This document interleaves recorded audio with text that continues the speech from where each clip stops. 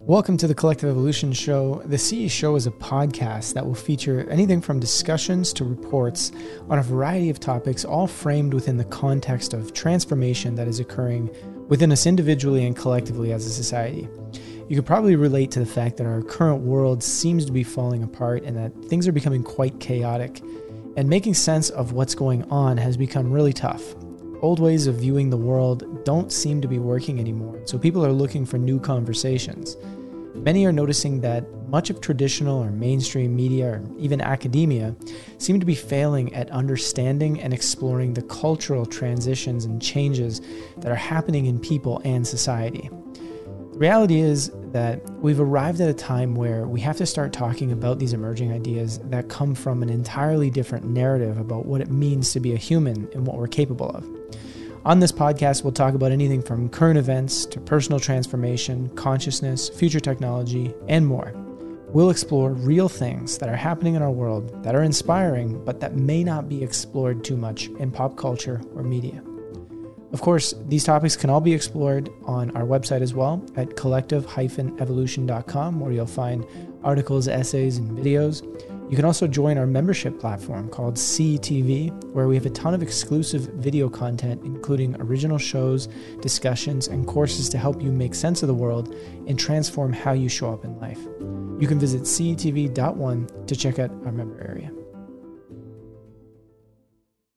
So welcome to another episode of the Collective Evolution Show here. We got an interesting interview here with Carmen DiLuccio, who is... I guess you could say like the resident astrologer here at Collective Evolution. He's the one who writes all the astrology related articles. But we wanted to have this conversation because, this whole grand conjunction discussion that has been coming up here in December, and a lot of the stuff that's kind of been astrologically going on in 2020, he informed me that astrologers have been like waiting for 2020 for quite some time because they were talking about how so many things were going to occur that nobody really would know of or expect, and there's a lot of debate in the astrological community about it. So I thought, hey, why not talk about some of the ins and outs of this grand conjuncture? And I know a lot of people have a lot of different perspectives about what's going on. People have been asking me what I think is going to happen, and I just tell them honestly, I'm like, I don't even know what's going on. I don't even know what it's about. But I generally don't feel like any particular event is going to just magically change the world. I think there's a lot of work that goes involved in that, but we're going to talk to Carmen and we're going to find out more about what's going on here with this grand conjunction, I guess it's really called. Always good to have you back in studio here, Carmen. Happy to be back. It's been a while. Yeah.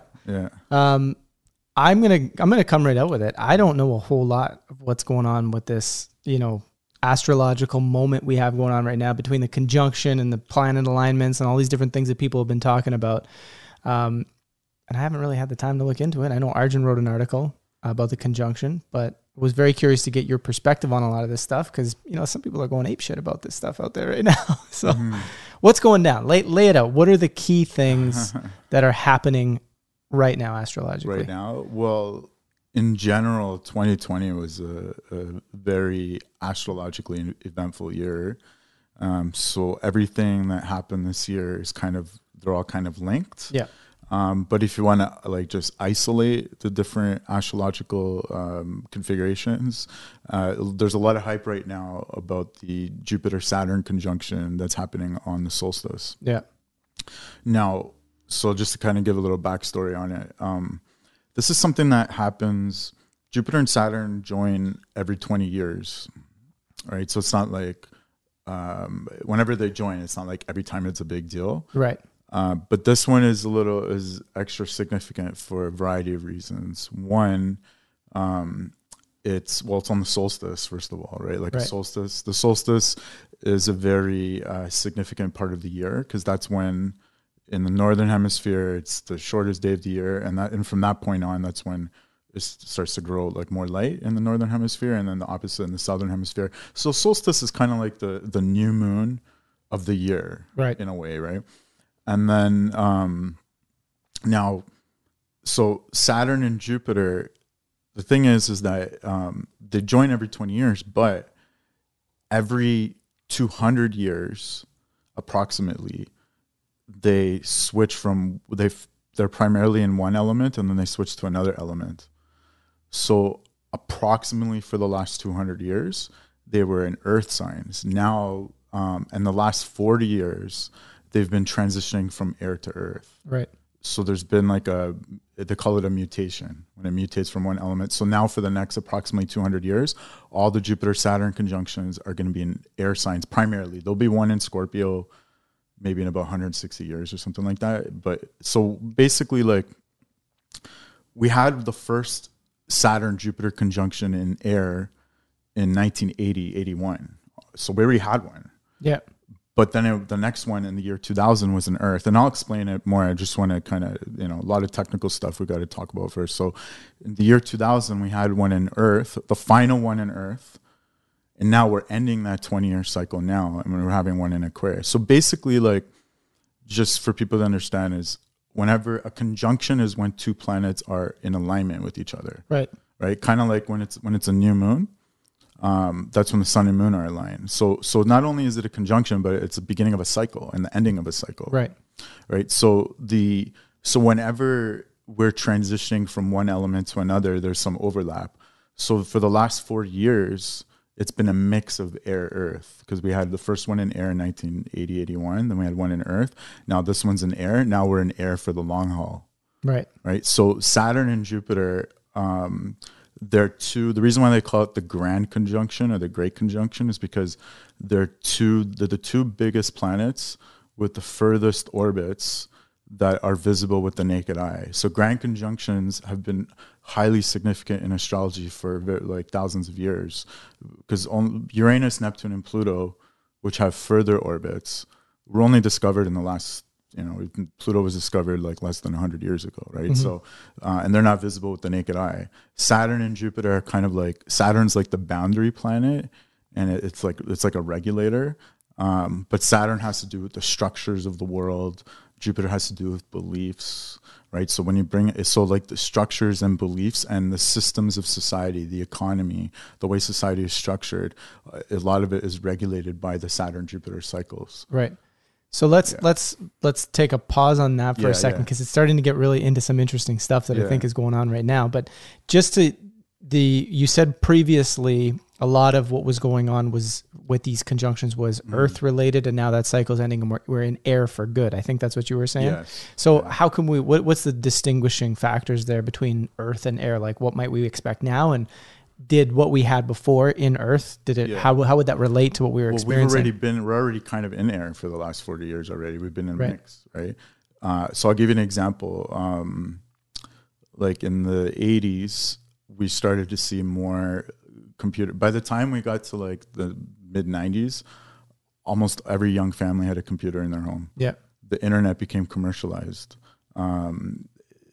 Everything was going more digital, right? So air rules like anything that is digital. If air rules information, air is intellectual, it's digital. And obviously, like when we had previous air conjunctions, we didn't have computers, right? So I mean, there's other factors too, because we're always building on the previous, right? Yeah. But the last 200 years has been more about Earth emphasis. So capitalism, Earth rules money, it rules physical resources. Earth is practical, tangible, routine, regular, right? So I don't know if all those keywords really apply to the last 200 years, but capitalism is depending on your worldview, could be a positive or negative aspect of Earth, right? So we're going to more of an emphasis of air, and air is more social. It's a social element. Yeah. It's more, air is more free. It's more about freedom too. Mm-hmm. But it's very technological. Yeah.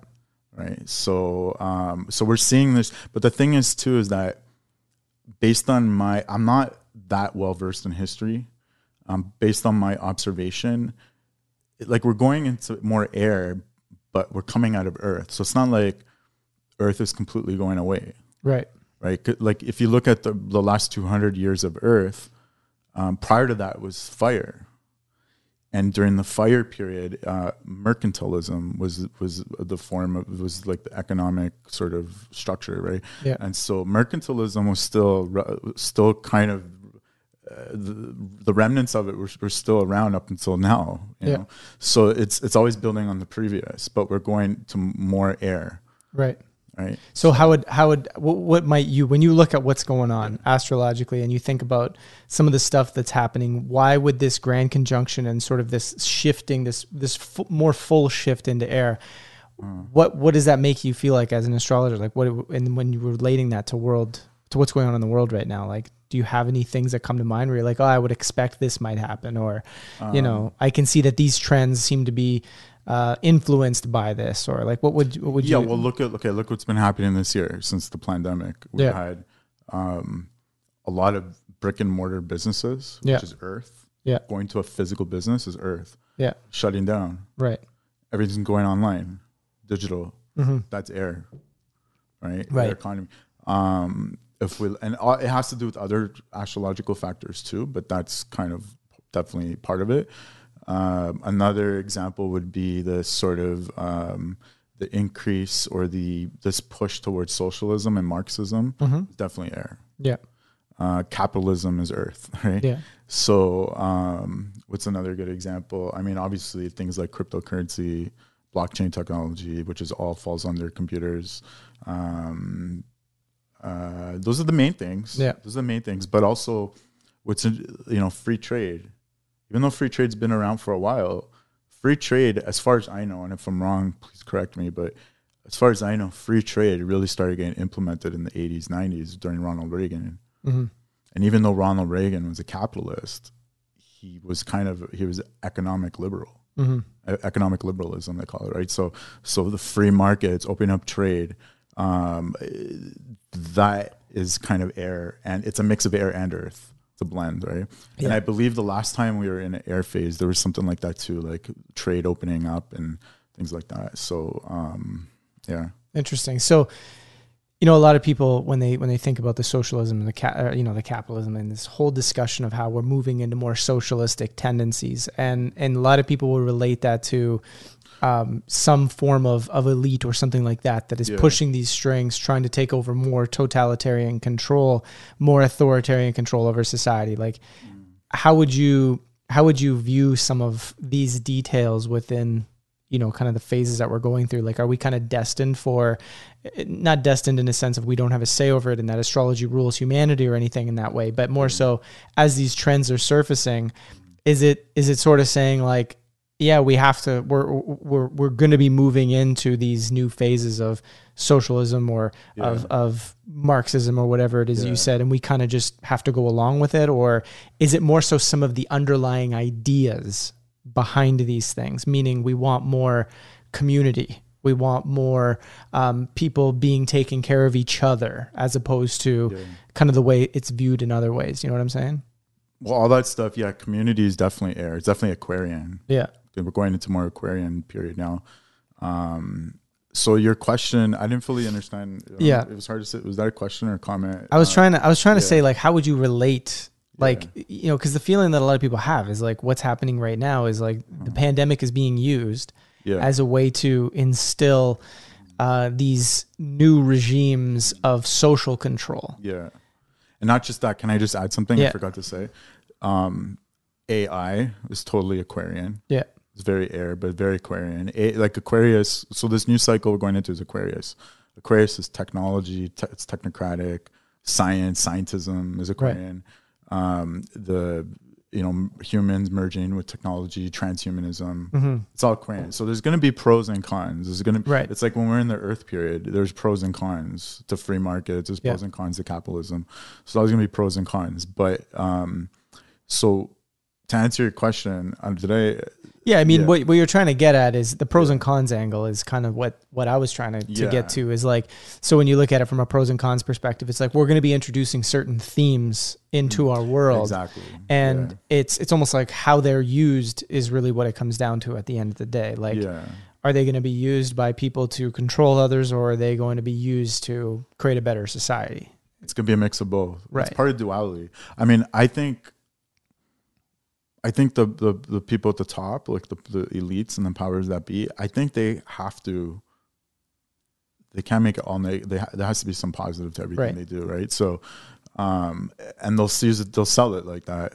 Those, like, I remember seeing Trudeau a few months ago. He was talking to the UN saying, "Oh, the Great Reset, and we're going to bring more equality to the world." And Right. it sounds great, right? But there, so that's the positive of it, and that's how they're going to sell it. That's how they're going to pitch it. But there's the negative of it is more control. But if we look at the way what I think is that they have a certain agenda, they're going to push it forward, but the more we make noise and we say, we complain about our freedoms being taken away, like, I think they modify their plans based on the feedback from the people. Yeah. I think they have to, right? So, air is about freedom, right? So right now people are complaining about their freedoms being taken away, but air is more freedom centered, right? So,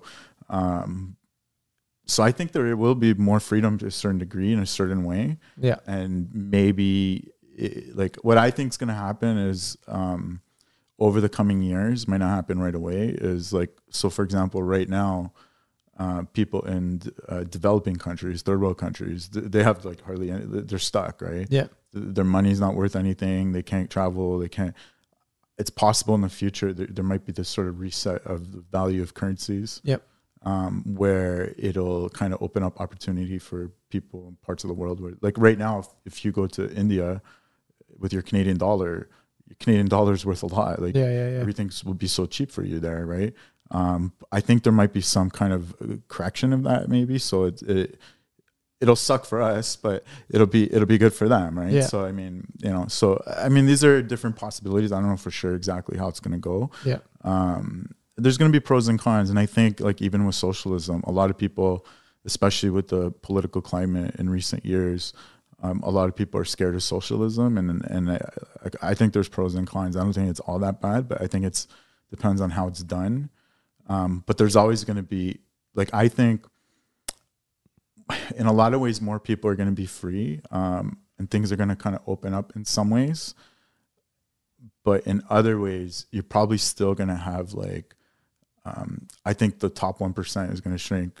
Like it might be like the top 0.5% is going to have more wealth than Jeff Bezos, Amazon, and all that. Yeah. So I don't know, because we're still coming out of the earth. So there's still going to be this, capitalism. Because don't forget, like everyone alive now was born. A lot of people were born during the Earth period. Yeah. Right, and some people. I was born during the air cycle. But we were born in the 80s. We were born in the transition, right? So, So, let's kind of get into some of this grand conjunction thing a little bit more deeply. Yeah. Like, from what I've been seeing, like people have been making a really big deal out of it in the sense of like, some people have stated on Instagram or whatever, like, oh my God, like this is it. Like, what do you think is going to happen? Like, this is always the question. Like, what do you think is going to happen? Like on that day, on that moment.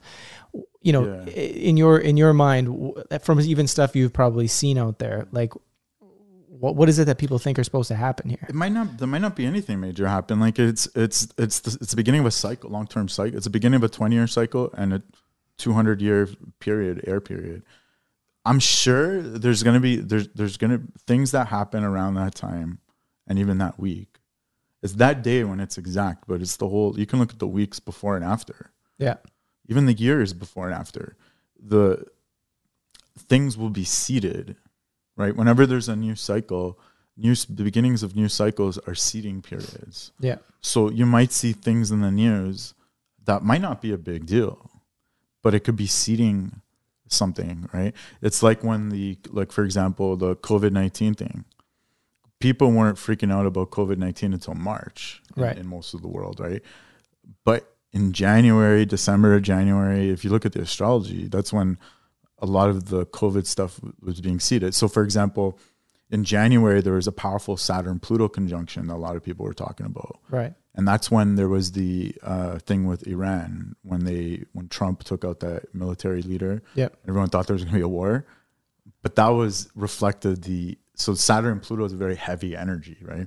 So everyone thought a lot of astrologers thought, oh, this is the Saturn Pluto might lead us, all the astrologers, like good astrologers, were worried about 2020. They've been talking about 2020 for years. Yeah. Saturn Pluto conjunction. So a lot of us thought, oh, this is it. It's going to be like war, or a lot of Saturn Pluto could be a lot of death, fear, right? But I think that Iran thing reflected the end of the previous Saturn Pluto cycle, which also started in the early 80s. And it started this new. So the point I'm trying to say is that when the Saturn Pluto conjunction happened in January, there were things that's when COVID was identified. There's a lot of things connected to COVID that happened in January that were seeded. Right. But it wasn't until months later that it really affected us. So same thing with the Saturn Jupiter conjunction. It's the beginning of a cycle. There will be things at that time, or over these coming weeks, that are this reflecting the seeding aspect of those planets coming together. But doesn't mean something will happen that day. That's kind of like New Age talk. Like everyone's expecting rainbows and unicorns. Yeah. Well, and that's the challenge. Like I've always had with a lot of stuff coming out of sort of this spiritual community at times, is like it feels like every year or every couple of years there's like, this is it. This is the wave of energy, or this is the wave of thing. And I've always kind of felt that I'm like, look, like I'm sensitive to energy. Like I can feel that. I have intuition, right? Like everybody else does, right? But I'd always be like, this doesn't, like, all making a big deal out of every single thing that's going on out there, every alignment, everything has always kind of struck me as like sort of getting into this tendency within the community of almost like what I feel is a very disempowered tendency, to be honest. It's always like something out there is always ruling what's happening on the world, right? And it's like, I don't know, it's just been one of those things where it's like, here it is again, where like, this conjunction is going to bring about the great change that we're all waiting for, so to speak. Well, it is, but people expect like aliens to show up, or we're all of a sudden we're going to ascend to the 23rd dimension or something. You know what I mean? Like, let's get realistic here. But the thing is that we've again, like, we're ending a cycle and we're beginning a cycle. Yeah. So we're seeing things happen. We might see things happen that day or this coming week that reflect the ending and the beginning. Right. And even the Trump's presidency happened in the last 4 years of the 200-year Earth period. Right. Which Trump is very much a capitalist, right? He reflects a lot of the negative aspects of Earth, and positive too. And so it's kind of like when something's about to change, we hold on. We're like, no, we don't want change. We hold on. So the presidency of Trump, and I'm saying this in a very neutral way. I'm not saying from an anti-Trump or pro-Trump. I'm very neutral towards him. I'm just saying like the presidency towards Trump and people holding on and of like capitalism and all that stuff reflects very much the ending of the Earth period. Yeah. And it's interesting too, because like, since we're on the topic, like I've spoken to a lot of people about sort of the Trump voter fraud situation. I've done quite a bit of research into it myself, and like the way I look at it is this: like, anytime there's a vote on a federal level, I think if you took a microscope out and really looked at it, you'd probably find voter fraud. Like that, examples of it all over the place. There's something about this election that drew people into like needing to, because everything was just so tense in the United States for leading up to it, right? Yeah. So I think voter fraud probably exists in like, you want almost, me to give an astrological perspective on the election? I would love to, but let me just throw this out there to get your take on this. Like, like when I look at it, I'm like, there's been, I think there's voter fraud, but people, going back to the hanging on, it's like people seem to, there's another phenomenon connected to this, which we won't get into because we'll be talking about it all day. But it's just like, it seems like people can't let go of. When I'm looking at it, I'm like, you're right. They can't let go of this idea that Trump may not be the president in January. And that, and so I very much relate to that when I look at what's going on out there. Yes, there's voter fraud. Yes, it probably was rigged. I think other elections were rigged too. And I think if we really looked at it, we'd probably find that. But there does seem to be almost like this, there's people I can't accept that he's not going to be there. And there's some of the posts that they're still making, Biden will never take office. Biden will never take office. Biden will never take office. Right. Especially in the Q community. Right. And they're certain that's where things are going to go. And when you were saying that about people not being able to let go, I wondered, I was like, that's totally what came to mind. Yeah, that's totally part of it. I mean, the idea of people not wanting to let go is going to manifest in a lot of ways, Yeah. right? And yeah, but I think that whole situation around Trump and the election and all the conspiracy talk and all the deep state stuff, like it needed to happen. Like Trump presidency brought a lot of things to our awareness. Yeah. You know, he reflects what's dying and what needs. There's so many facets about Trump's presidency that needed to be expressed, right? Yeah. So it's yeah. Yeah, it's interesting because like I think one of the reasons why Transparency Tube, which is the data collector that looks at our channel, I think one of the reasons why they think that we're right leaning is because I made a video about Trump talking about how his presidency kind of has all these like underlying things about how truth would come to the surface, and like nowhere in there does the video discuss how Trump's like the savior, or he's like a good guy, or like all these things. It's more so just this idea of like, hey, things are going to change because like the script is a little different now, right? Yeah. And it's interesting because like anytime you talk about these things, everyone's always just got to like put a label. It's like either you're left leaning or you're right leaning, or you can't. They got to find a place for you in the spectrum. Yeah. Right. They got to put you somewhere in there. So that's why it's easy for people to, if you're a conspiracy theorist, you're a right winger all of a sudden. Yeah. Right? And I think it was kind of convenient because more people have been waking up to conspiracies since 9/11. And I think it was kind of convenient for them to have Trump, because now they can put us under Trump. Oh, you're a Trump supporter. No, I'm just I'm a conspiratorial minded person. Yeah. Where does that play in like in this, like, because so from an astrological perspective, right? Like I feel like 2020 has been a year where I think this has been happening in general, where more people have been opening up to the idea of conspiracy, which I'll define as like, it's not so much that we have these crazy theories that people are going to believe in, but the idea of conspiracy, which is to say that there are things that go on behind the scenes where powerful interests conspire to take action, and then they may deny that action, they may hide that action. People have become a lot more aware of that, right? Especially in 2020, there's been a lot more discussion around that.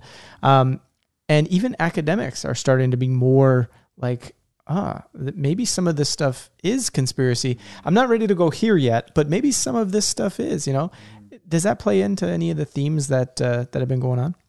Oh, dude, 100%, man. Like this year there's three big cycles ending and beginning this year. The Saturn Jupiter, the Saturn Pluto, and Jupiter Pluto. Jupiter Pluto was really strong in late March, early April. Yeah. That's when there was that like meditation, and everyone was waking like late March, early April. That's when everyone was like, okay, wait, what's going on here? Yeah. And that's when Jupiter and Pluto were aligned. And so Pluto rules conspiracies. Yeah. Pluto rules like the underworld and the manipulation and the darker aspects of society. Whereas Jupiter is media, marketing, expansiveness, getting it out there. We had a Jupiter-Pluto conjunction. The last time we had, it's every 12 years. The last time we had it was like 2008 or whatever, 2009. And if you remember, around that time, that was shortly after like YouTube, Google Video came out, and all these consciousness-raising documentaries were coming out at that time, like Zeitgeist, Esoteric Agenda, and a lot of stuff that came out around that time seeded, like all the conscious media that came out over the following 12 years was because of what was seeded in 2008. Because of the seeding when two planets come together. But this time, the problem with 2020, see, when it happened in 2008, it had more of a spiritual flavor too. It was conspiracies and consciousness. But this year was more conspiracy. But the problem is that Jupiter was in Capricorn, and Jupiter is like restricted in Capricorn. It's in Saturn's sign, and Saturn was in Capricorn. Saturn is in its home. It rules Capricorn. Yeah. Jupiter's in Saturn's home while Saturn's there. It's like being in a jail cell when the jail guard is watching you. That's what it's like. So Jupiter conjunct Pluto is trying to get all these conspiracies, information out, but Saturn's there. That's why you saw the censorship happening. Right. That reflects the censorship. So whereas in 2008 or whatever, it was in Sagittarius, it was in Jupiter's sign. There was no censorship, and it also had a spiritual flavor, right? And that's why this whole idea of conspirituality is because a lot of people who got into conspiracies because of what was seeded when the Jupiter-Pluto conjunction in 2008, which was aligned with the galactic center. It was a huge, major conjunction because the galactic center reflects like higher consciousness and evolution and like humanity moving forward and bringing in new ideas and that affect like our worldview and stuff like that, right? And so so that's why there's this sort of conspirituality movement. Yeah. Have you heard of the Conspirituality podcast? Those guys that are doing. No, but I've seen the word. I see you post stuff. Yeah, because people have been like, so the word has kind of been coming up because of exactly what you're talking about. And then I think I looked back, I did some research. There was a study that came out in, I think it was like 2011, which would kind of match what you're saying, because if you're saying a lot of it was seeded in 2008, 2009, it would give enough time for culture to absorb it. And then, or even 2007 too. Sorry. 2007, 2008.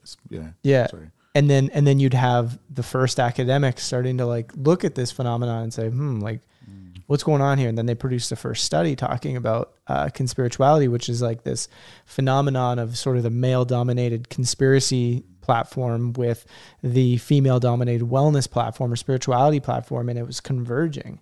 And they were kind of like fascinated by this happening, and they kind of wrote a paper that I didn't buy the whole paper, so I'm kind of going off the abstract here, but it was they were just trying to understand the culture of like how this happened and like wondering, is it because people have this more open-minded worldview in the spirituality space that is causing them to be more adept to believe what they call conspiracy, which is a loaded term on its own, because a lot of times people assume that suddenly means that it can't be true or can't be real. But following on that, with the whole Q phenomenon, that's where the Conspirituality podcast came from. Is three hosts got together. They're kind of like, they all each come from different backgrounds. One's like a journalist, one's like a cult survivor, and the other one's just, I think, like a yogi or something. And they're kind of like they're trying to have like a more open-minded dialogue about how, this convergence is actually maybe not so healthy in a lot of ways, right? And maybe a little bit of conspiracy exists here and there, but for the most part, there is no conspiracy. And like, so they've kind of tackled this conversation as trying to sort of show that there's like issues within these people where they're believing things that are just crazy because their worldview under spirituality is just so open that they're just believing anything.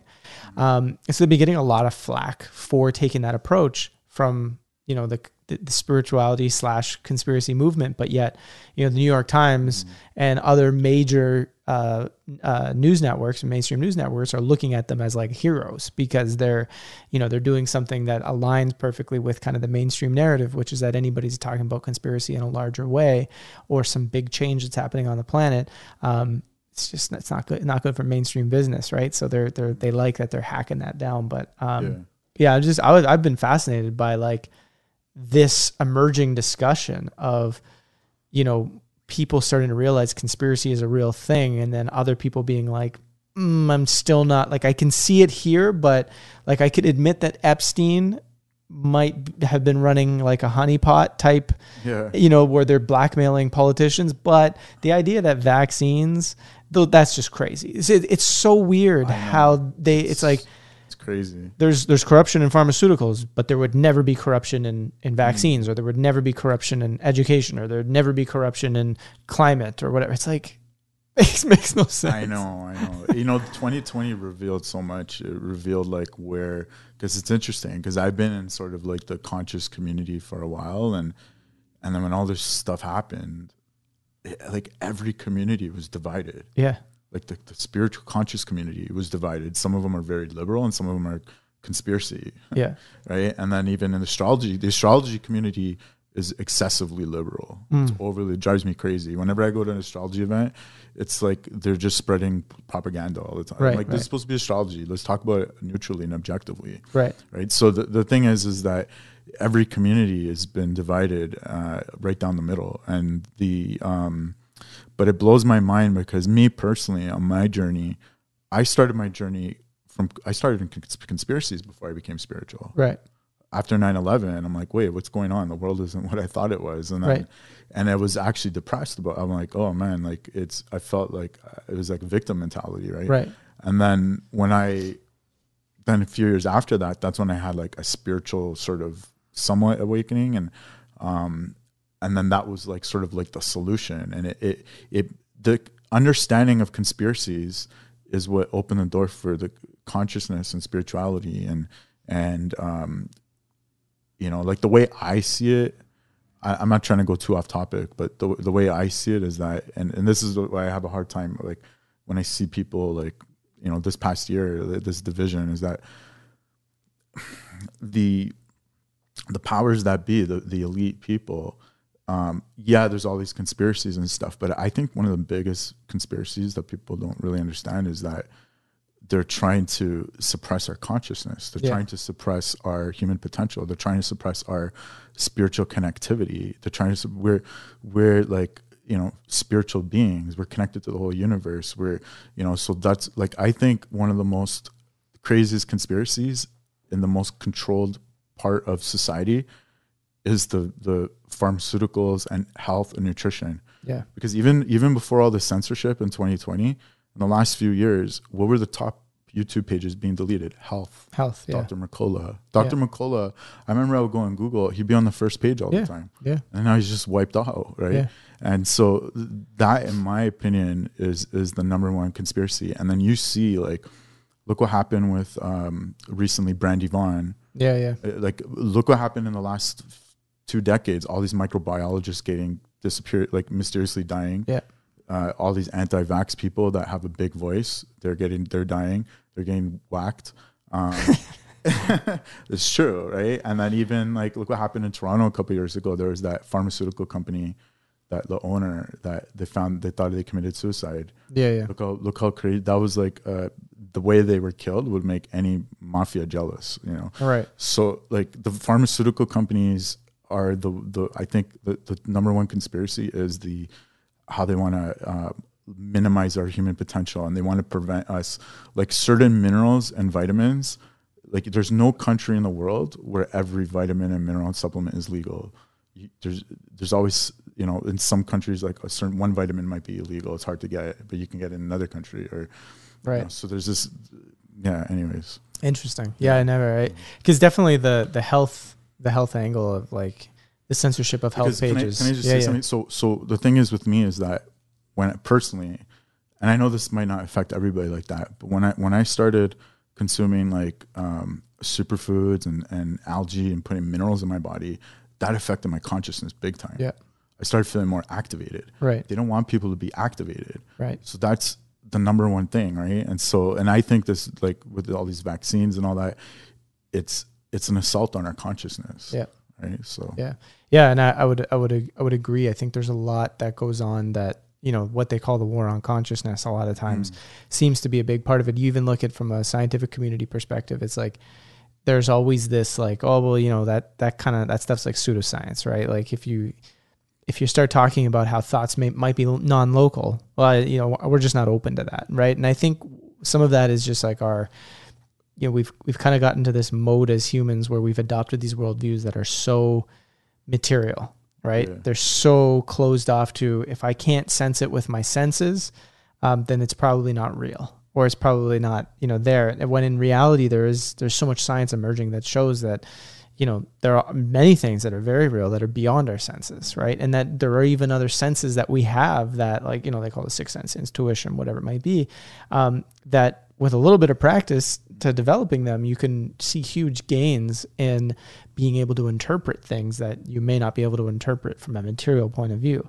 And when you think about how much that worldview of strong material has sort of ruled our reality for such a long period of time, it's like, I think it's why we're seeing so much of what's happening. But I wonder, is in what you're talking about too, is this idea of, because we've been growing a lot as humanity culturally and opening up to a more non-material worldview to the basis of our reality. Do you find this plays in astrologically to anything that's going on right now? Like whether it be right now or even in the last, couple decades or something like that? Sorry, that was a loaded question. Could you just summarize? Super loaded. Yeah. So the non-material aspect of our worldview, us becoming a lot more interested in seeing things from a non-material perspective. Have you? Does that play in? Well, yeah, because we're going out of Earth is material. Yeah, we're going into more air. Right. Where it's like information is king, service is king. We're going to more service economy, information-based economy. Yeah. less physical. Like younger people are more minimalist. They don't want to own so many things. Like our parents, we're kind of, me and you were in between those world generations, but like our parents' generation was all about, you know, building assets and, you know, property and stuff like that. And so yeah, definitely. Yeah, because I think that's like when I think about how we're going to see meaningful change, a lot of times it's like, to me, it comes down to deep aspects of our worldview that needs to be questioned, you know, on a cultural level.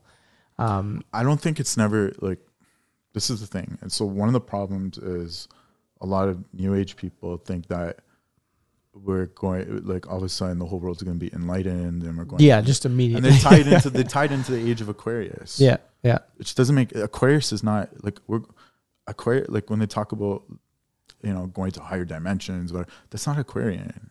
Yeah. Aquarian is very collective, you know, like I think it could be collective evolution could thrive in the Aquarian period. It's very collective. It's about groups. It's about teams. It's humanitarian. It's equality. There's a lot of good things about Aquarius, but it's not about like us all ascending to the 27th dimension, you know, and unicorns and whatever. It's not. But Aquarius is like science and AI and all, you know what I mean? So but just since we're on the topic, there are potentially larger cycles going on, like for example, like the age of Aquarius, or the end of the Mayan calendar, or in India they look at like this period we're going into a golden age, and from that perspective, maybe we are going into a very spiritual period. Yeah. And we'll talk about the age of Aquarius because I think we didn't really talk. So the thing is that a lot of people believe this is the beginning of the age of Aquarius. Right. And the astrological ages are approximately 2,000 years. Right. Okay. We're going into a 20-year Aquarian cycle and a 200-year air period. So it could feel like we're going into the age of Aquarius because we are going into an Aquarian period. And the next few years, we're going to have Mercury retrogrades in air signs. We've got eclipses in air signs. So we are going definitely, it's a lot of air coming up.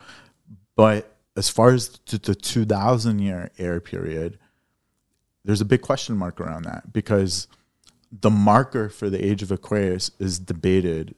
You know, if you base it on the, I'm just going to say some technical stuff because some people might know what I'm talking about. If you base it on the precession of the equinox, the precession of the sidereal zodiac, it's still like another 200 years till we go to the age of Aquarius. Right. Right. But it's reasonable for people to think that this is the beginning of the age of Aquarius because this Saturn-Jupiter conjunction happens right at the beginning. This is another important thing we didn't mention yet. Not only is it on the solstice, it's at 0 degrees Aquarius. So the week leading up to that, Jupiter and Saturn are switching from Capricorn to Aquarius. And then bam, they have the conjunction right at the beginning of Aquarius. So the 0 degree of any sign also reflects powerful new beginnings. Right. And this is the closest Saturn and Jupiter will be in like almost 800 years. So it's reasonable for people to think that this is a planetary representation or a planetary representation of the age of Aquarius, but the ages are not based on planets. Yeah. So it's iffy. Maybe it is, right? And there's a lot of astrologers. If you look at astrology texts from before 200 years ago, as far as I know, there's no mention of the astrological ages. It's only in the last few hundred years. Yeah. So now maybe I'm not 100% sure, but that's, what's the word on the street? It's a word on the street. So there's a lot of like hardcore, like traditional astrologers that don't even talk about the ages. I never hear them mention the ages. It's more like new age kind of fluffy astrologers that talk about it. Yeah. Now I think the ages might be relevant. I'm on the fence. I'm not 100% sure, but I lean towards, maybe we are going into Aquarian age, but does it actually start right now? I don't know. Either way, we're on the cusp of it. Either way, it's not important. But on a smaller cycles, on the smaller cyclical part of it, we are definitely going to Aquarian part. So it can feel like the age of Aquarius. Yeah. So just to kind of summarize is that, again, Aquarius isn't a spiritual sign. Right. It could be. There's a lot of spiritual Aquarians, but Aquarius is very much science. Right.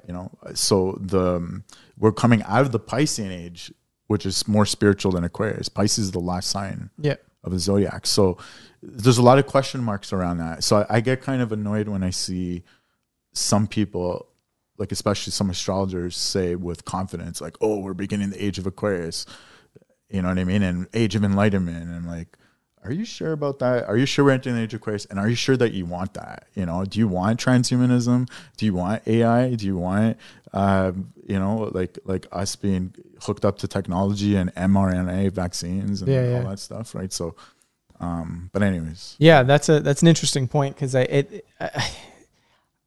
like you sometimes have like these frustrations at times with and it's not like, you know, I'm like, oh, I'm so frustrated. It's more so it's just like sometimes it's hard to communicate. That's what I think happens. Like when you have like new age stuff and conspiracy stuff and we get these like hard, fast positions. Like anytime people are taking like these hard, fast positions on something, it becomes difficult to communicate, because now when you're saying what you're saying about the age of Aquarius, people are filtering it all through like maybe that YouTube video they watched that was like, oh yeah, we're entering into this golden era that's just going to suddenly change everything. And for me, kind of, I guess the thing that becomes difficult is like, I feel, and I'm curious to get your take on this, but like, I feel so much of what we're going through change wise on this planet it's going to take time, right?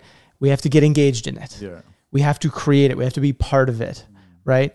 Yet it feels like there's a big group of people that are just waiting for that age of Aquarius to just kind of dawn it all upon us. Right. Yeah. And that's kind of like the part where you're just like, we can't sit back and just like wait for this stuff. This is only like and maybe this is a good way of looking at it, but is this just kind of like like the cherry on top of the work that you have to do anyway? Like it's kind of going to give you a little bit of extra energy to do this work, to really create the change that you want to create within yourself. Is that how you view it? Yeah. Well, the change has to work through us. It's not just going to happen externally. It's not like aliens are going to show up and they're going to change. I hope it does happen. Yeah. Aquarius actually might be aliens, like us actually communicating with aliens. Well, I think that's on the way for sure. Yeah, I hope so. I hope so. And, and I hope they bring teleportation, and so we don't have to sit in traffic and stuff like that. Right. But will you have to get a vaccine to teleport though? Will you have to get I don't know. I hope not. Yeah, there'll be a teleportation vaccine. Yeah, like who I remember there was a video I did on YouTube prior to 2012, because that's when I was starting to get annoyed with some of this stuff, right? Because I remember in 2000, I heard about 2012 on Coast to Coast AM, maybe like 2003, 2004, when I was heavy into conspiracies. Yeah. And I thought at that time, it was the end of the world. And then I started becoming more spiritual, and I was looking forward to 2012. And by the time, so I've been paying attention for like 8 or 9 years leading up to it. I've been like the countdown to 2012.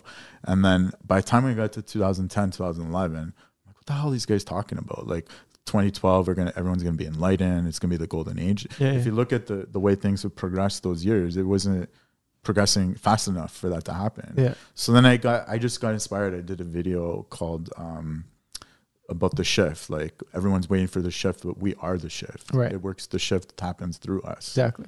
Right. So yeah.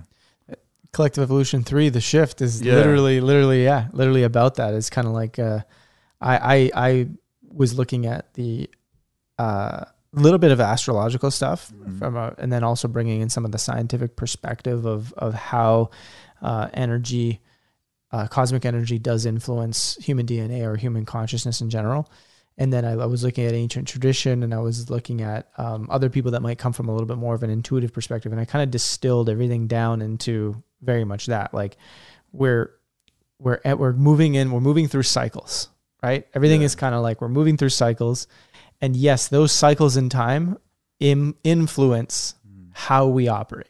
Yeah. But I think that, kind of the end point of the movie was like, this is going to come down to how we choose to be and how we choose to act on a daily basis, and really put that into action. And I sometimes wonder, like, if there's still a lot of us that are in this mode where we're still feeling like, okay, well, even with conspiracies, right? Like, well, what's going to happen? Like, how are we going to get rid of the elite? Or like, how is it, there's this mode where people don't know what to do. And I always relate it back to, I think it's because like somewhere along the lines, we hold these positions whether it be conspiracy or whether it be spiritual, where something external to us is going to make that change. So it's like in my head, how would you, from your astrological perspective, when you say the shift has to happen through us, what would you say that means for people? Well, first of all, figuring out who you are, stepping into your power, getting activated. Yeah. So a lot of people, yoga might help activate them spiritually, meditation, food, superfoods, things like that, fasting. So figure out who you are and then go from there. Yeah. Right. And then a lot of people, like it's interesting. Like I get a lot of people that come to me are at a time in their life where they're becoming more awakened and they're trying to figure out, okay, what's my purpose? Cause maybe they had a career that reflected their, unactivated self, right? And now they're becoming more spiritually activated and they want to do something that's more meaningful, that's creating change in the world. And so I think everyone's got to figure out who they are and then what's their contribution to the world. So even I'll speak for myself as an astrologer. One of the things that motivated me was my own awakening and finding who I was and finding my place in the world. And that's why I try to help other people. Yeah. Now it's my business, my career, and I make money off of it, but it's something that I'm very passionate about. And, how can I help this person step more into their power and what's their place in the world? So everyone's got to try to find their own thing, like with you doing collective evolution and with even if you're, helping people deal with trauma or whatever it is, what can you contribute to the collective? What's your role? What's your place? And everyone's got their own thing, and, yeah. So I think it's a lot of it starts with self-awareness, but self-awareness, there's different levels of self-awareness, right? And I think, people need to purge whatever sort of like lower vibrational, I don't want to sound too new agey, but lower vibrational frequencies from not watching TV, not being around negative people, not eating bad food, and doing things that kind of raise their frequency or the vibration so that they become their more activated version of themselves, right? Yeah. And just to go from there. That's it. Yeah. Because then when you become like that, because even me, like, before I got into astrology and spirituality, when I was big into conspiracies, I had a job that I hated. I kind of liked it in some ways, but overall I didn't like it. I worked for like a printing company. It was very toxic. I worked with all these toxic people, like alcoholics and stuff. And then, I used to eat like fast food sometimes twice a day, coffees all day, stuff like that. But when I started becoming more spiritual, and for me, like like I said, food affected me a lot, like eating more healthier. Yeah. That's when I'm like, okay, wait a sec. That's when I was detoxing, not just physically, mentally, spiritually. I was detoxing like what was, like obstructing my spiritual connectivity, and then that's when I was in a place where and then that's when I started getting into astrology, and then I met an astrologer, and then I was in this place where it's like, okay, what's my purpose? What should I be doing? And that's what kind of put me on the path now. So I think for everybody, it's a different process, but that's pretty much it. Yeah. And another thing I just want to say, it's kind of similar, but a little bit, just kind of balance out something I said previously, is that, if we look at the last 15 years, especially the last 13 years, there has been a huge awakening around the world. Like, not just with conspiracy, spirituality, more people becoming more conscious, more people getting into healthy eating, cleansing, stuff like that, yoga. So there is, when people believe that we're going into this age of enlightenment and stuff like that, there is things happening in the world that reflect it. But what's unrealistic is that, like what you're saying, that it's going to happen right away. Yeah, it's a process. It's going to take a long time, right? Yeah. And I don't think we're ever going to completely, like, I think there's always going to be darkness in the world. There's always going to be evil. There's always going to be this conspiracy stuff going on, and because it's just part of what duality, it's what helps push us forward. Like I think we're constantly moving into more of a enlightened society, and we're becoming more I don't know, there's a lot of spiritual growth happening, but we still need that sort of like, it's kind of like the slingshot effect. Yeah. You know, the slingshot effect, like when you get pulled in one, it's like with me, I got really deep into conspiracies, and it was kind of a darker period in my life. And then I have this sort of like spiritual epiphany, and it slingshots you, like you do like a 180, right? So yeah. And it's interesting. And I think as you're mentioning, like the 13 years building up through and people having more awakenings, I when people ask, going back to the Grand Conjunction again, it's like, what's going to happen? It's like, I think more of what has happened in the past 13 years, right? Like we're going to see more moving into 2021 of the same thing. People becoming more and more interested in expanding their minds, being more and more interested in being healthier and eating healthier and creating community and connecting and engaging with all that stuff, as opposed to, you know, like we're saying, there's just this one change where everyone's just suddenly enlightened. And I think what I find, and you might notice this too, is like, sometimes people will talk about, you know, our true nature is that we're infinite beings, right?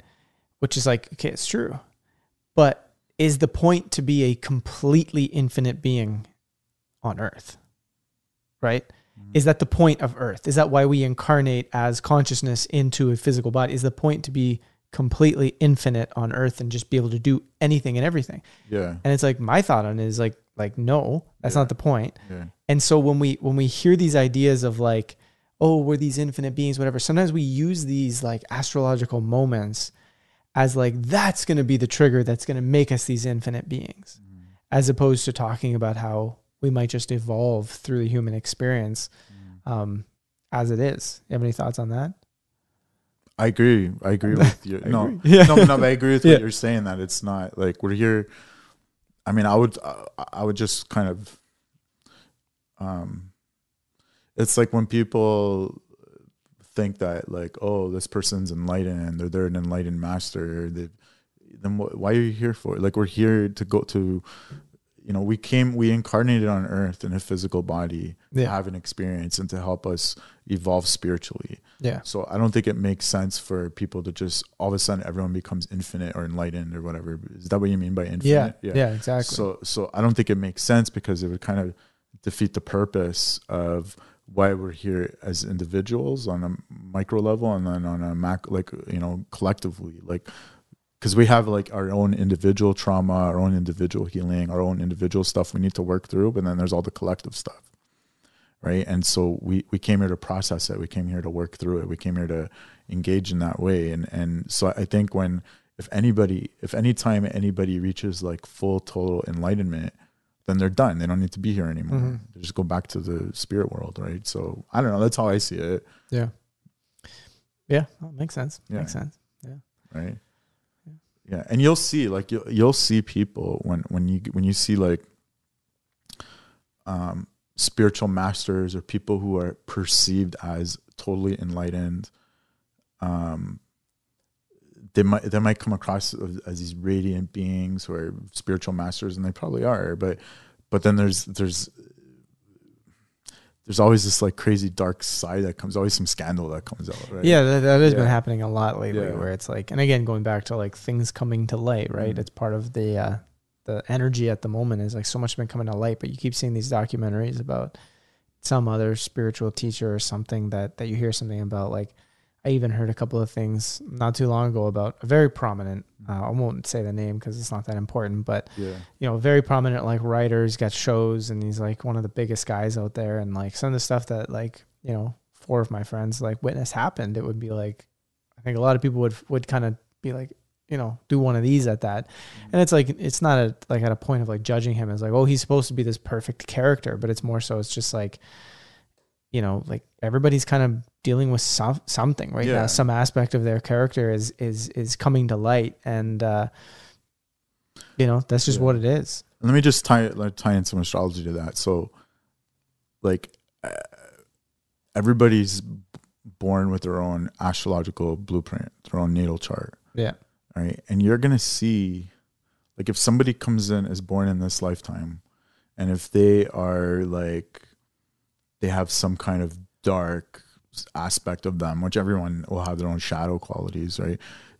It might have something, maybe like they came here to live that. They came here to, I'm not saying like we should have complete compassion for, people doing really bad things to people. Yeah. But we also have to understand that, people have ancestral trauma, and they also have maybe in a past life something happened, and they need to experience it. They need to work through it in this life. And so the I don't know. I think that's all I need to say. It's shifting. And, we say this a lot. Like I talk about a lot through the empathizing with the deep state, or empathizing with the people that are very powerful, that take actions that harm people. Like if you were to rehumanize those people, because a lot of people we've dehumanized them, right? They're not humans. They're just something else. But it's like, it makes it so that like we don't ask the question why. Yeah. And I think what you're saying is kind of like, instead of just throwing the judgment, like, oh, this person's done something horrible, more so asking like, why?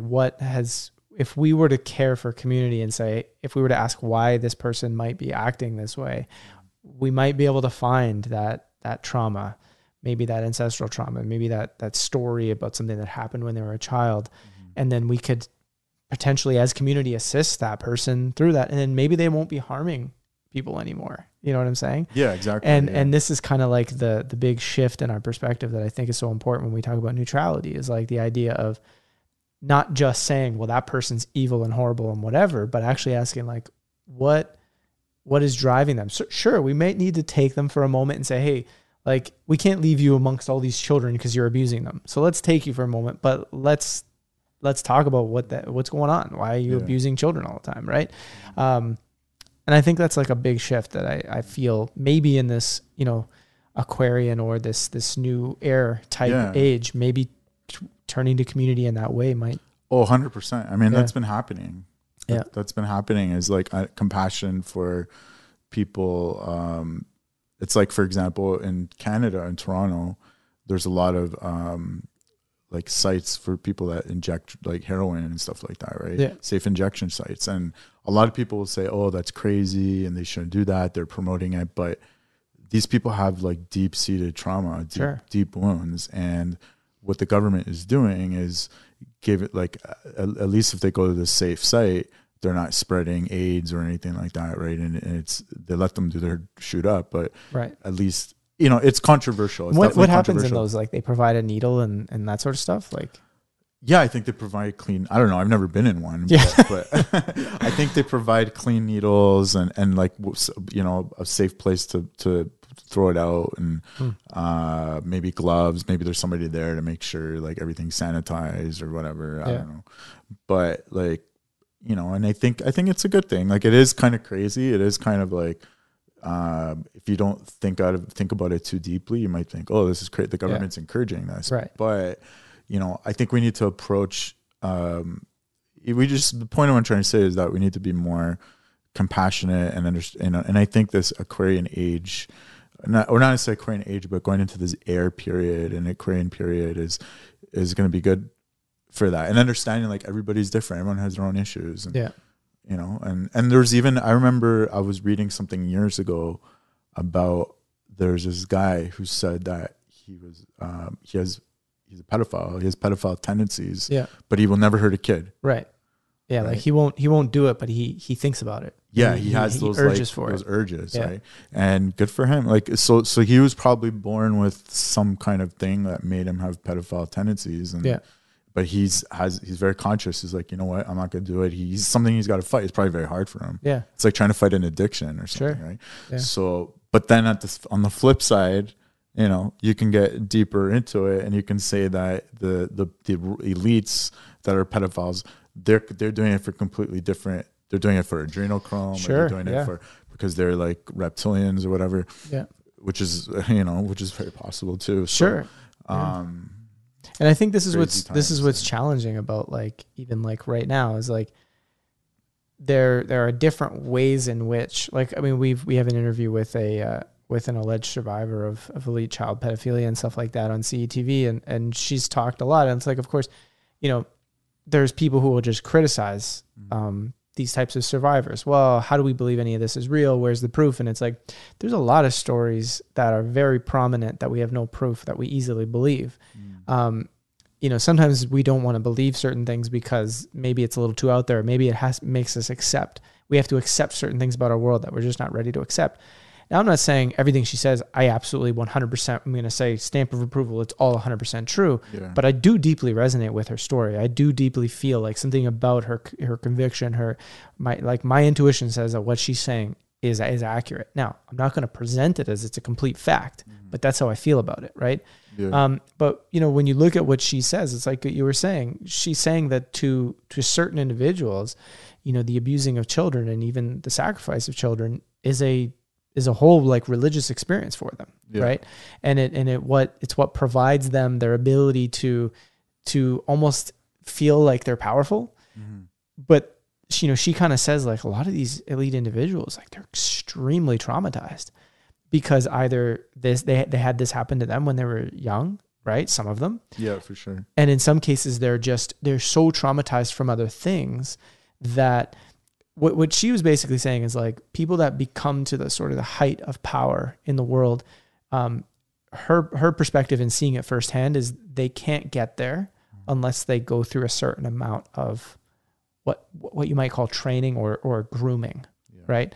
Which is to kind of say like they have to be abused or their spirit, something about their mind has to be broken into these states of extreme trauma so that they can do the things that they're doing. And I think it's like, as a society right now, we're kind of just saying, well, none of that stuff is going on. That's not even possible. Even though there's more survivors coming out saying it, no, that's just not possible. But it's like, it's this opportunity for us to actually start understanding, like, maybe if these are our world leaders, like maybe that kind of explains a little bit more about why our world is partly, because I think people play a role too, but maybe this is why our world is partly the way it is, because we're being driven into decisions and policies that aren't about people. They're about people acting from traumatized places, you know?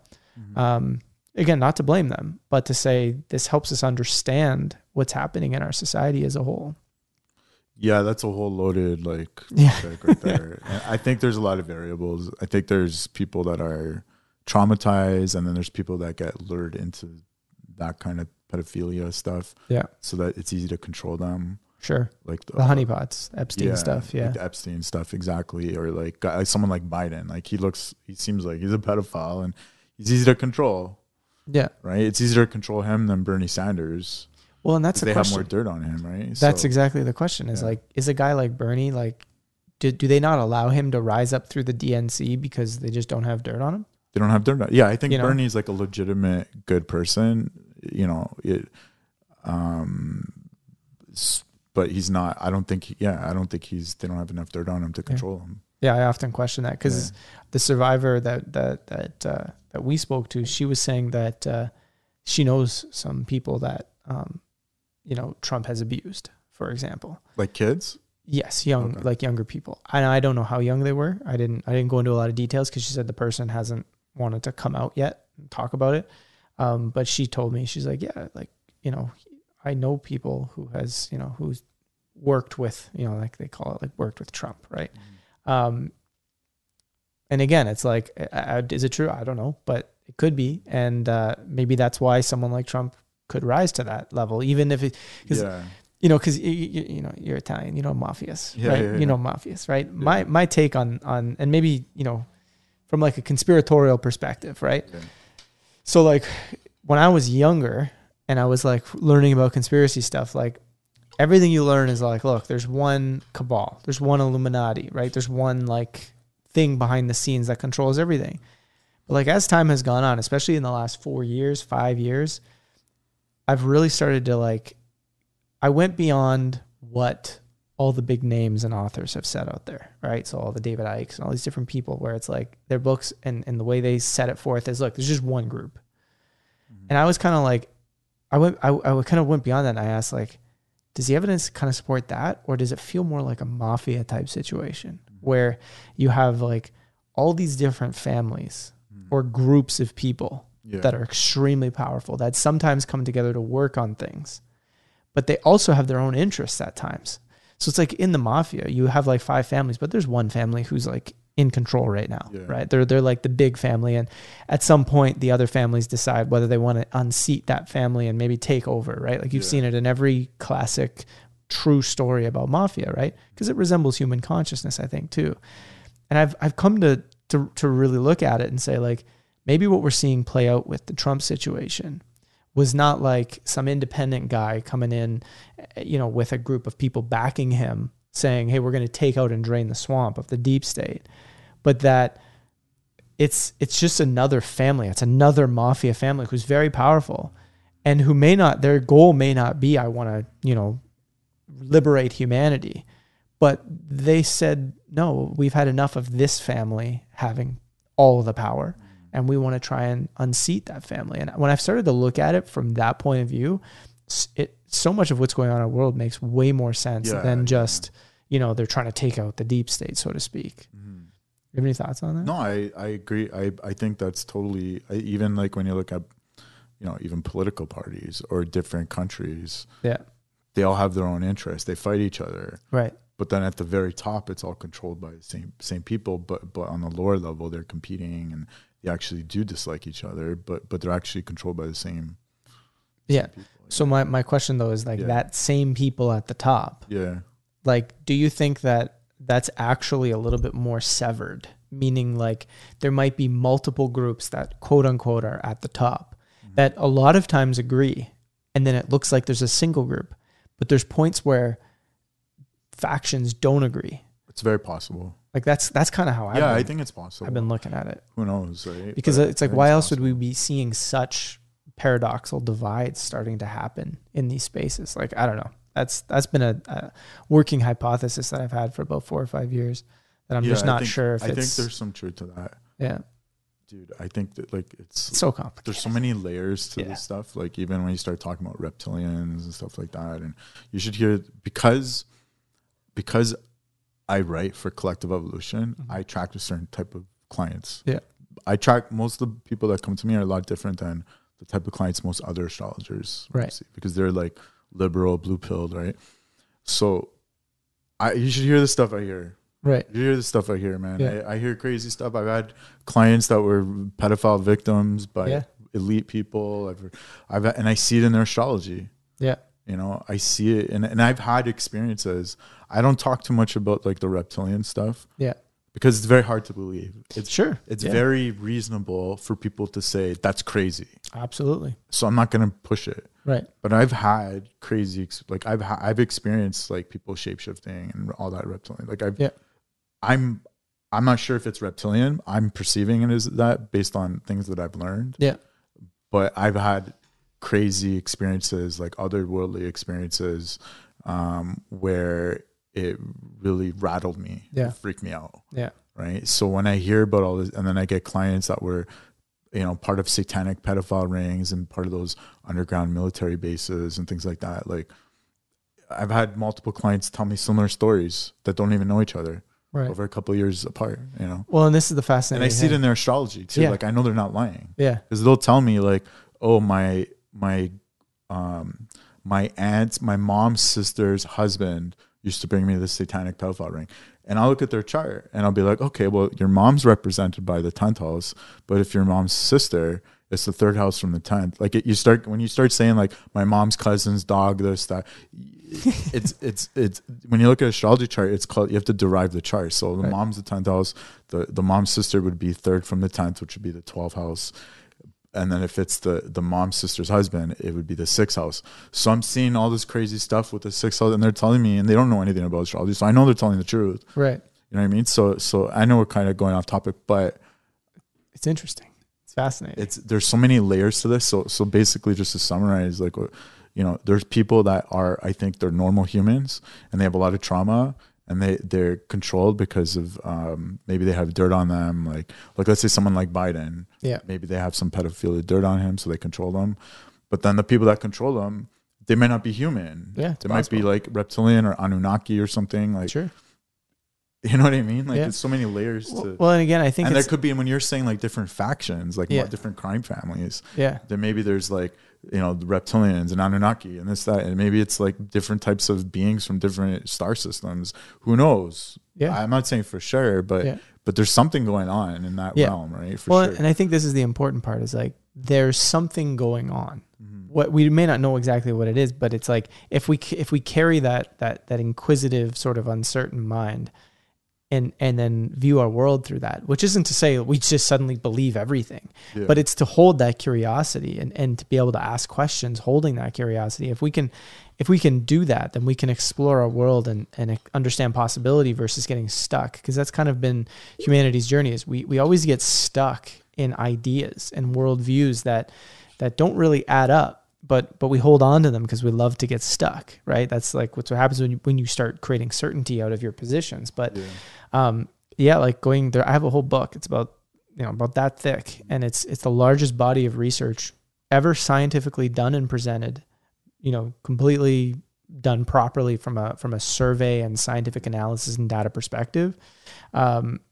And it discusses the interactions that humans have had with various beings, whether it be interdimensional, whether it be physical beings, whether it be what we call aliens, or what we call, I don't know. I don't know what that being was, right?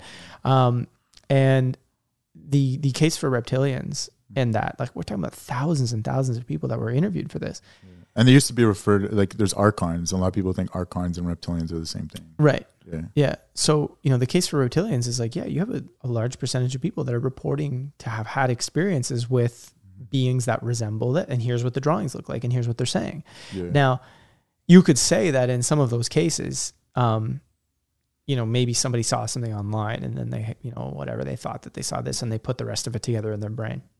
Sure, you can make that case. But when you have thousands of people that are saying the same thing, you start to have to say, this is probably not just like a coincidence that's made up. There's probably something more to this. Maybe we don't know the answer, but it's probably there. And so why I'm saying this is, like, I agree with you. I made a decision years ago, like years and years ago, back in like 2010, 2011, to no longer talk about certain things from like an intuitive perspective, or certain knowings, or, experiences that I've had that are like, really out there and that like people wouldn't believe, for the very purpose of, like, if I'm trying to create a platform that is I'm trying to speak to the worldview of where humanity is at today, then there's no point in bringing in these things that are just completely unbelievable. Yeah. But it doesn't mean that it's like, they're not real, or that I don't know or I don't experience it, but it's just like, and so I align with what you're saying in the sense of, it's like, sometimes I feel like humanity's at a certain spot, and it's not to say we shouldn't push each other forward, but it's like, I say this a lot of times to people, if you're delivering something to somebody that's just way so far out there and then they don't believe you, it's not because they're like too closed-minded. It's because you're literally trying to speak to them in a language that they cannot yet understand at all. It's like way beyond comprehension. Right. Yeah. And so I don't know. Just want to throw that detail in there. I'm happy. It kind of ties into the current astrology too. Right. Because right now we're having eclipses, and we just had this total solar eclipse a couple of days ago. And then we're having eclipses in Sagittarius, Gemini, for the next year, even a little bit into 2022. And there's a push more towards Gemini and a decrease around Sagittarius, like negative qualities of Sagittarius. And Gemini is the facts, it's the details, it's what's real. So I think people need to focus, like, when they're sharing information online or sharing conspiracy information. Like, even if you see, like, on my Facebook, I rarely post anything from alternative media. If I do, it's from Collective Evolution. Collective Evolution's more solid, right, in their work. But most of the time, the stuff I post is from mainstream media, because people interpret mainstream media as fact. Right. And whenever I'm posting stuff online, like, a lot of people that follow me are conspiracy people, and they're gonna always like my stuff. They're always high-fiving me, but I'm also always keeping in mind all the people that I'm friends with and follow me that are not conspiracy people, right? Like, friends, family, things like that. I'm always keeping them in mind when I post stuff. It's about them, really. And when you post stuff that they interpret as fact because they heard it from the mainstream media, and I just put my own commentary and I'm just connecting the dots. And I think that's the approach people got to take, because the shadow or the negative of Sagittarius is just spewing your beliefs without facts, and always looking at the big picture and not looking at the details and opinions, judgments, like, you know, and it goes on both sides. Even if you're a blue-pilled person, like a lot of red-pilled people, conspiracy people are sharing a lot of bullshit too. Yeah, 100%. Right? So a lot of the blue-pilled people are like calling them out on their bullshit and say, no, that's bullshit, right? And this is why, and they're right. But then it goes both ways, and then the blue-pilled people are a lot of them are like just sharing what they believe, which is not backed by facts. Yeah. And then people like us, who are more level-headed conspiracy people, will prove them wrong and be like, with facts, right? Right. So it's happening on both sides of the argument, right? But I think just people listening, people that are active information war activists, that's what they should really focus on. Stop sharing things that are harder to prove or questionable, or check your sources. And a lot of conspiracy people shoot themselves in the foot, and they I don't want to be associated with a lot of, like, I get a lot of those people follow me and they like my stuff, you know, and it's good, they support what I'm doing, but at the end of the day, you know, we got to differentiate from those people, and we gotta like, if we want to be effective, you know, because those people are just constantly preaching to the choir. So 100%. I agree. I think it's important. I kind of see a cultural shift starting to happen in a big way. And I was going to ask you this question, like even like 10 minutes ago or 15 minutes ago. And then it kind of just sort of came up now, which is good. But like sort of how you were talking about the shift in energy from, I think you just said it was this Sagittarius and kind of bringing in the Gemini, which is bringing in a little bit more of the fact. Is that correct? Yeah. This is like for a couple of years. Yeah. It's more like just look at it like this: is there's shifts going on with Gemini and Sagittarius energy, but the focal point is Gemini. Right. And anything that has Sagittarian qualities should be of service to the Gemini focal point. So Gemini is the facts, it is the details, it's what's immediate. Right. So when you share a news article that has to do with something that happened locally or whatever, that's immediate. That's Gemini. It's and people interpret it as fact. But if you share like some crazy theory about, like, you know, reptilian overlords, that's more Sagittarius, even though it might be true. Yeah. It's too broad. Sagittarius is broad-minded, right? And so anything that you do share, talk about that's kind of broad-minded should be backed up by Gemini facts or things that are more relevant or relatable. Right. Interesting. Yeah, because it's kind of like I see this culture building. Yeah. Where, and I think it's still, you know, kind of small, where it's like people are really looking for that. Like even from people that might, you know, what you're saying, like blue-pilled people, or like people that haven't really spent a lot of time looking at conspiracy. I've even seen a lot of those people reach out over the past year saying like, hey, like, you know, I'm kind of like starting to explore some of this stuff. And they like see for that because it's a very grounded perspective. They can share it with their friends and not feel like it's like, you know, complete mumbo jumbo.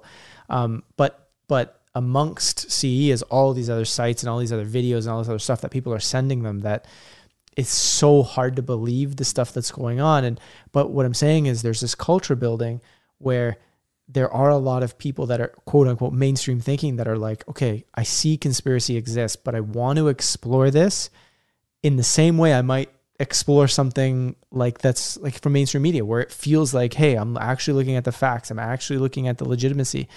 And I really do think that's kind of the future.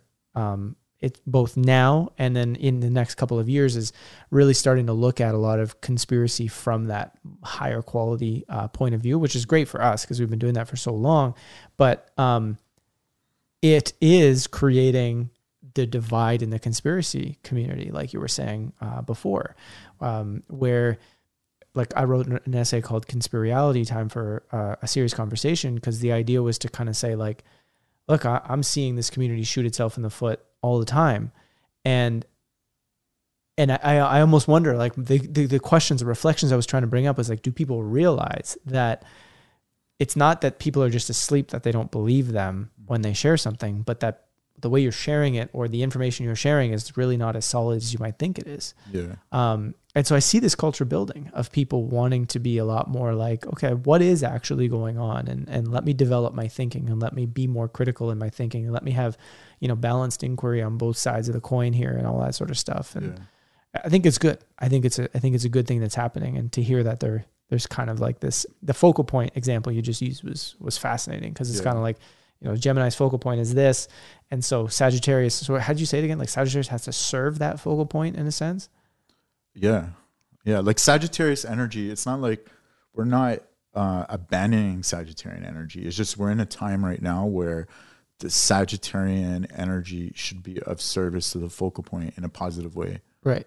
Right. So Sagittarius. So the big picture focuses on the facts in a positive way. Because you said Sagittarius is kind of big picture. Yeah. So I'll give you an example. Yeah, it's big picture. It's broad-minded. Right. So I'll give you an example. Like when I post stuff, it's like it's like one thing's linked to the other. Like I have this broad-minded perspective on things and we share similar perspective, but I'm sharing certain details and facts that support that broad-minded perspective. Right. So I'll post. So if people were to look at my Facebook posts from now since the pandemic started, they're gonna see like everything most of my posts support each other. So I'm sharing factual stuff, or what people will perceive as factual from mainstream media, and so all these that is immediate, that's relatable, but all those factual pieces are part of a bigger broad-minded perspective. Right. So it's kind of like that. Yeah. Makes sense. But you got to be careful. People got to be careful of the negative qualities of Sagittarius, because the negative qualities of Sagittarius without the Gemini focal point is going nowhere. Right. Because it's just going around in circles. So the negative of Sagittarius is like, I know the truth. This is the absolute truth. Right. I have the answers. This is, and people got to be, even like when we're talking now, like with the way we're talking about this stuff, some of the things I'm saying, like when I talk about the astrology and I say, well, maybe we're in the age of Aquarius, I'm not 100% sure. Yeah. If I said to you, yeah, we're 100% the age of Aquarius for sure, then that would be negative Sagittarian, because that would be saying this is an absolute truth. Right. But I'm saying, I'm looking at the facts. Like we're going into this Aquarian 20-year cycle, and maybe it can be in the age of Aquarius. I'm not sure. That's how we need to approach, even when we're talking about conspiracies and things like that, right? And if we want to be effective, wake people up in an effective way. And what inspired me is, I don't know if you remember like the early days of when I got into conspiracies, I followed Alex Jones, the old version of InfoWars, like back in 2003. It was completely different. What Alex Jones used to do is, it was so effective because that's what broke the ice for me. One of the things, what he used to do is he used to find different news articles from all over the US or maybe all over the world on different websites. And this is still the early days of the internet, that fit the whole worldview that he was sharing. So he would find like article from like, NBC in Bakersfield, California, or find another article from the St. Louis Times or whatever that were legit from mainstream media. But because when some of these like local media sources, things leak through the cracks all the time, right? Like maybe like the national CNN, it's a lot more tightly controlled what they say, right? But there's local news sources, a lot of things leak through the cracks because they're not as controlled. So what Alex Jones used to do is to find all these things and put it on InfoWars, and he would link it to the original source. That was so effective, and that inspired how I share stuff on social media during this the ramped up information war that we're in right now. Yeah, and I guess one interesting final question, I guess, related to that too, is you were saying, and I forget what the astrology was, but you were kind of saying how we had this time where, social media was building a lot, right? We saw Google come into play and all the social media networks and stuff. I think you said it was back in like 2008, 2009. There was like an astrological push for some of that. There was that supported the getting out of media. So all the media companies that would push the media. That's what you were kind of saying. Well, no, I was talking about how like the sort of what was seeded in the late 2000s that facilitated the awakening. And prior to that, that's when like Google Video, YouTube streaming video started coming out, and all these documentaries, and it was an easier way for people to learn instead of reading books, right? Right. And so that was fed into the Jupiter-Pluto conjunction. Yeah. And it does have to do with media. Jupiter rules media, but a lot of truth, conspiracies, esoteric stuff was coming out, which is Pluto. Right. Yeah. So what's interesting is like, through that time after, because Google and YouTube and Facebook and all these sorts of things, like I really felt like when we created CE back in 2009, it was like, it was, not only was it obvious in the inspiration within myself to like utilize these platforms, but it felt like these platforms actually served the greater work. Yeah. And now I'm at this point where, and we go through this, and I'm like, I'm it's almost like I'm fighting a past pattern. Yeah. But also I look at things that are safer that are happening on the internet. Like, let's say like you have a lot of conservative talk shows, for example, that are exploding on YouTube, right? Because as much as YouTube is liberal, they're still allowing conservative voices to have a huge, they claim censorship all the time. They have huge platforms. Like some of the biggest channels out there are conservative channels. They whine and complain about censorship. They don't experience censorship in comparison to real, like legitimate, like these people's channels are getting deleted. These people, that's a much bigger deal. And so I get caught up in like, I see that these platforms are still serving old narratives in a big way, right? Which old narrative? Sorry, like the old... Just the left-right paradigm of politics and still holding on to everything. Yeah. And so you might be a conservative channel, but it's not like you're really waking people up to anything, or you're not really offering a different perspective. You're offering an old traditional conservative perspective, right? Yeah. And whereas like our type of work like is not supported at all by Facebook, by YouTube. We're completely launched off of Google, can't show up in their algorithms for anything. Yeah, like it's I remember they were on the front page before my articles. Yeah, and now it's just wiped out. Yeah. So I'm now in this mode where I'm like, we do this podcast, and like it's easy because we share it out through different places where people are subscribed, and they get through the email and this, that, whatever. We have Telegram going, but like I have this part of me where I'm like, I don't want to use YouTube anymore because like it's like it doesn't support anything that we're doing, and yet I'm still trying to fight it. And I'm kind of in this position where it's like, do people sharing messages like this, or to companies that are trying to share messages like this, is it almost like is there something supporting this move to maybe do something different? Like, is there energy that like, what I'm trying to get at? Like, it's like, I keep getting conflicted with trying to stay with what is old and what has been there as if it's going to work, but it's not going to work. You know what I'm saying? I don't know. Look, I was surprised, very surprised prior to the election. Yeah. When Facebook, they didn't delete your page. Right. They just blocked you and Arjan. Yeah. And then they reinstated it. Right. And then I got just deleted like a day or two ago. Oh, you did? And then they brought it back this morning. That was very nice of them. Yeah. That was nice of them. But I think we're going into a time where there's going to be less privacy, and we might be dealing with the censorship for a while. It's possible, but there's going to be a lot of freedom. And I think because of all the backlash that's been happening with all the censorship, I don't know, they might adjust their plans. I don't know. The way I look at it is, if you got to this point, and also what I know about the astrology, because I've looked at the astrology chart of CE, I think going forward, I think you just kind of, that was kind of a rough patch. There was I remember you telling me about the period where it was going to be like, you might just want to just like pack it in, you know what I'm saying? Yeah, but you're coming out of that period. Right. You know, so, and laying new foundation. So I think you got to keep your eyes open for what presents itself, and maybe you just build your own platform, or maybe, and I noticed like lately your Facebook traffic, like I said, it seems like it's a lot higher than it was in some previous years. I know it's inconsistent. Sometimes it's bad. Some days it's good. Yeah. And just try to take advantage of it and milk it, and to redirect people to somewhere else. Right? I don't know. I don't have a clear answer for you, but I think I was a little bit worried in the last few years, but I'm a little more hopeful now. Yeah. Yeah. So be interesting to see. Any final words on the grand conjunction before we pack this in? On the grand conjunction, my advice for people is to just be adaptable. Like, look at what's going on in your life. Like, are you holding on to earth, or are you ready for air? You know, like for me, like this year, and I'm sure for you, Yeah. like a lot of people have been affected negatively this year. Yeah. A lot of people are losing their jobs or their business has to shut down because they're part of the old earth economy. Yeah. Right.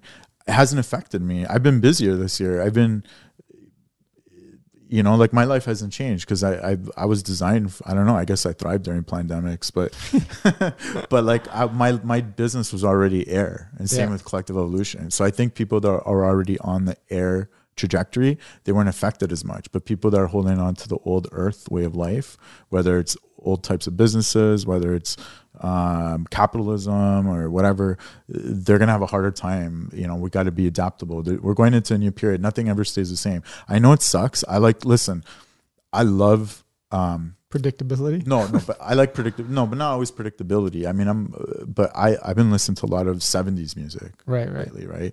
Like 70s progressive rock and space rock and stuff like that. And then a lot of the bands in the 70s, in the 80s, they all went electronic. That's when the air period starts. Right. Because air is electronic. Yeah. So a lot of 70s bands in the 80s are like new wave electronic, and I hated it, right? And I want to just go back to the 70s.